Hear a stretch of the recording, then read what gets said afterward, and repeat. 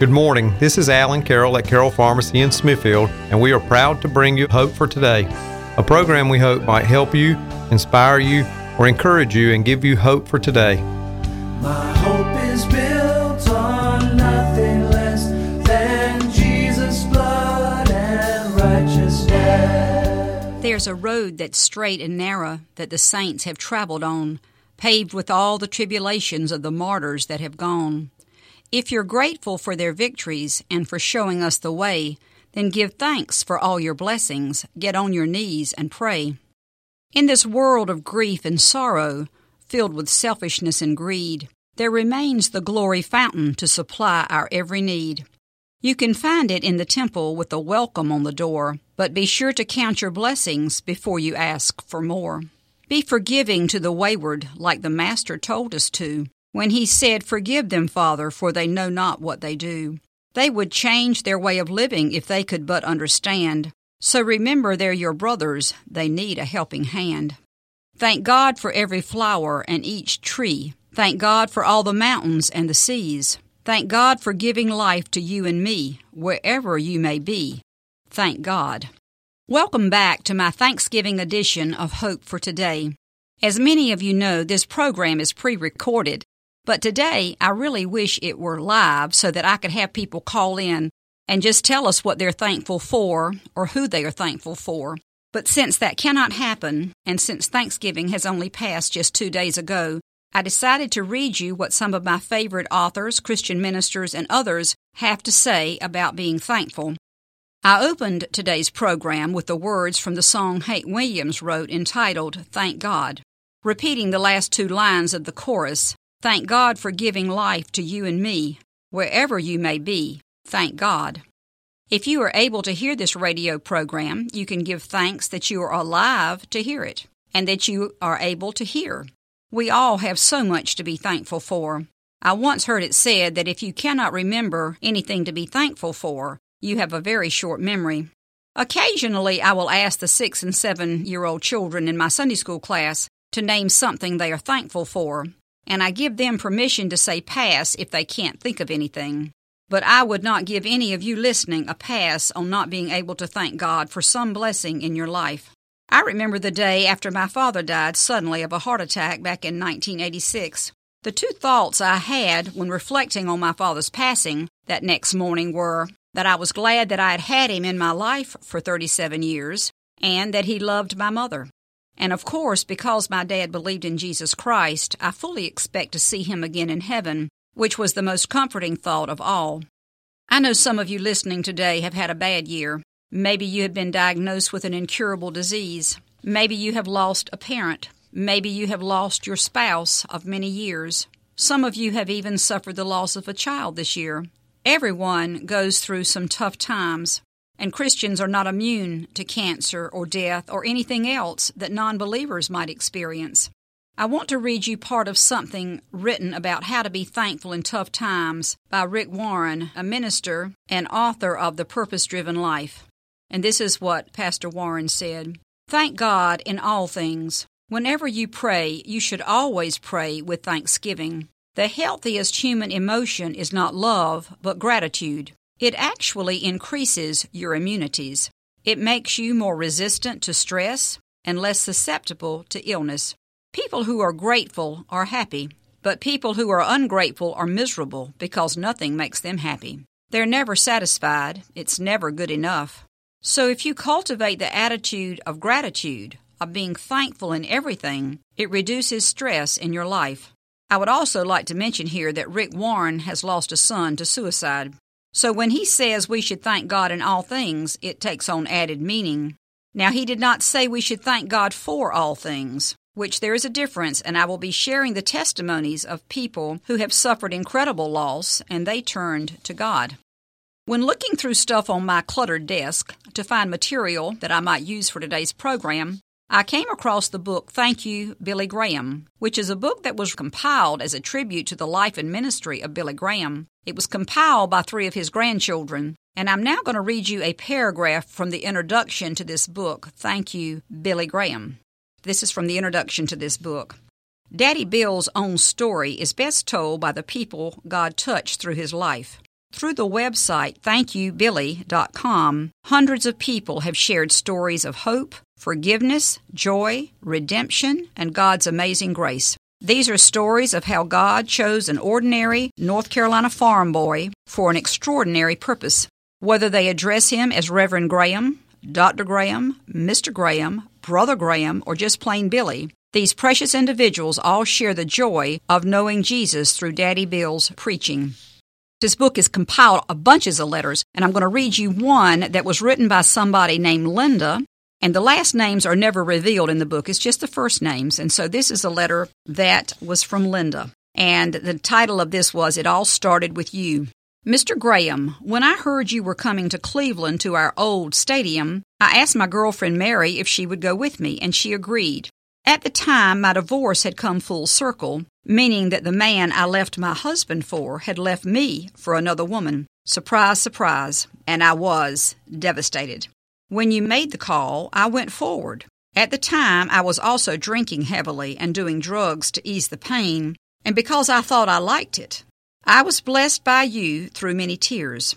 I would love to tell you that I lived happily ever after. Unfortunately, Satan is alive and well and was living in my brain. So although I picked up my Bible after many years of not reading it, I was justifying my drinking because my drink of choice was wine, and I would say that Jesus' first miracle was turning water to wine. I also found the passage about enjoying the green herb of the earth, and I'm sure you know what I did with that. So I was drinking and drugging for another 9 years. But on March the 8th, 2003, I went to a treatment center, and I have been sober ever since. I then changed churches to my new, beautiful, small Baptist church, where I was baptized December the 26th of 2003. I am still a very happy member today. Billy, it all started with you. Thank you, and God bless you. Want to hear something to be thankful for from God's Word? Here it is. From 1 John 1:9. The truth will set you free, and this is the truth from 1 John 1:9. If we confess our sins, He is faithful and just to forgive us our sins and to cleanse us from all unrighteousness. Now I want to read you something from Henry and Richard Blackaby's Experience in God Day by Day book, and this is from the April 15th reading. The Christian life is not always easy. There are joyful moments of walking with Jesus. But there are also times when nothing makes sense and when your world seems to be crumbling. The world will mock your Lord, and you may grow discouraged. At those times, you need to peer into the empty tomb. It is the abandoned tomb that gives you hope, for it symbolizes the life that is yours from your risen Lord. The empty tomb promises that nothing, not even death itself, can defeat the purposes of your Lord. Are you weeping beside an empty tomb? So we don't need to be weeping. We have a lot to be thankful for. Now here is another reason to give thanks from John 3:16. For God so loved the world that He gave His only begotten Son, that whosoever believeth in Him should not perish, but have everlasting life. And I want to read you this from the June 10th devotional book, God Calling. It's the day of trouble. Offer unto me the sacrifice of thanksgiving, and pay your vows to the Most High. And then call upon me in the day of trouble, and I will deliver you. To praise and thank and steadily fulfill your promises to me are then, as it were, the placing of coins in my bank, upon which in your time of need you can draw with confidence and certainty. Remember that. The world wonders when it sees the man who can so unexpectedly draw large and unsuspected sums from his bank for his own need, that of a friend or for some charity. But the world has not seen are the countless small sums paid into that bank, earned by faithful work in many ways. And so in my kingdom, the world sees the man of faith make a sudden demand upon me, upon my stores, and lo, that demand is met. The world thinks the man has magic power. No, the world does not see that the man has been paying in thanks and praise, promises fulfilled, faithfully, steadily. So with you, my children, offer to God the sacrifice of thanksgiving, and pay your vows to the Most High, and call upon me in the day of trouble, and I will deliver you. This is a promise for the seemingly dull days of little happenings, and a cheer for you, my children. When you seem not able to do big things, you can be storing your little acts and words of faithfulness in my great storehouse, ready for the day of your big demand. In Joanna Weaver's devotional book, At the Feet of Jesus, here is a reading from November the 22nd. And the verse that she cites is Psalm 103, verse 2. Praise the Lord, O my soul, and forget not all his benefits. An attitude of gratitude is more important than we know. When we consider all of God's blessings, when we look back and see his hand upon our lives, our hearts are quieted, for we're reminded that God is our helper. We need not be afraid. But it is when we declare out loud our thankfulness that something truly transformative takes place. They overcame Satan by the blood of the Lamb and by the word of their testimony, John declares in Revelation 12:11. Never underestimate the power of your story. Often we hesitate to share what Jesus has done for us because we're painfully aware of how far we have yet to go. But when we give God praise, when we actively and audibly express gratefulness to the power of his love and how far it has brought us, something amazing happens. We see God more clearly and ourselves more accurately. According to Romans 1:21, the greatest danger of not being grateful is spiritual blindness. Quote, For although they knew God, they neither glorified him as God nor gave thanks to him, but their thinking became futile, and their foolish hearts were darkened. It is a warning we must all take to heart, even as believers. Although they claimed to be wise, they became fools and exchanged the truth of God for a lie. And that's from Romans 1:22. We're in danger of doing the same thing if we refuse to cultivate an attitude of gratitude. Gradually, we end up worshiping the created, namely us, rather than the Creator, God, blindly going down a path that always leads to destruction. No wonder Paul instructs us to give thanks in all circumstances. Why? For this is God's will for you in Christ Jesus. And that's from 1 Thessalonians 5:18. From Joyce Meyer's book, Trusting God Day by Day, quote, Always remember to give God the credit for any good things that he does through you. Our gifts, talents, and abilities all come from him. What do we have that he did not give us? Absolutely nothing. Therefore, all the praise goes to him. From Charles Spurgeon's book, Morning by Morning, I'd like to read this to you from the December 29th devotional. The verse is from 1 Samuel 7:12. Thus far has the Lord helped us. The words thus far seem like a hand pointing toward the past. 20 years or 70, and yet, thus far the Lord has helped. Through poverty, wealth, sickness, health, at home, abroad, on the land or on sea, in honor, dishonor, perplexity, joy, trial, triumph, prayer, and temptation. Thus far has the Lord helped us. We delight to look down a long avenue of trees. It's delightful to gaze from end to end of the long vista, a sort of vegetation temple with its branching pillars and its arches of leaves. In the same way, look down the long aisles of your years, at the green boughs of mercy overhead and the strong pillars of loving kindness and faithfulness that bear up your joys. Are there no birds in yonder branches singing? Surely there must be many, and they all sing of mercy received thus far.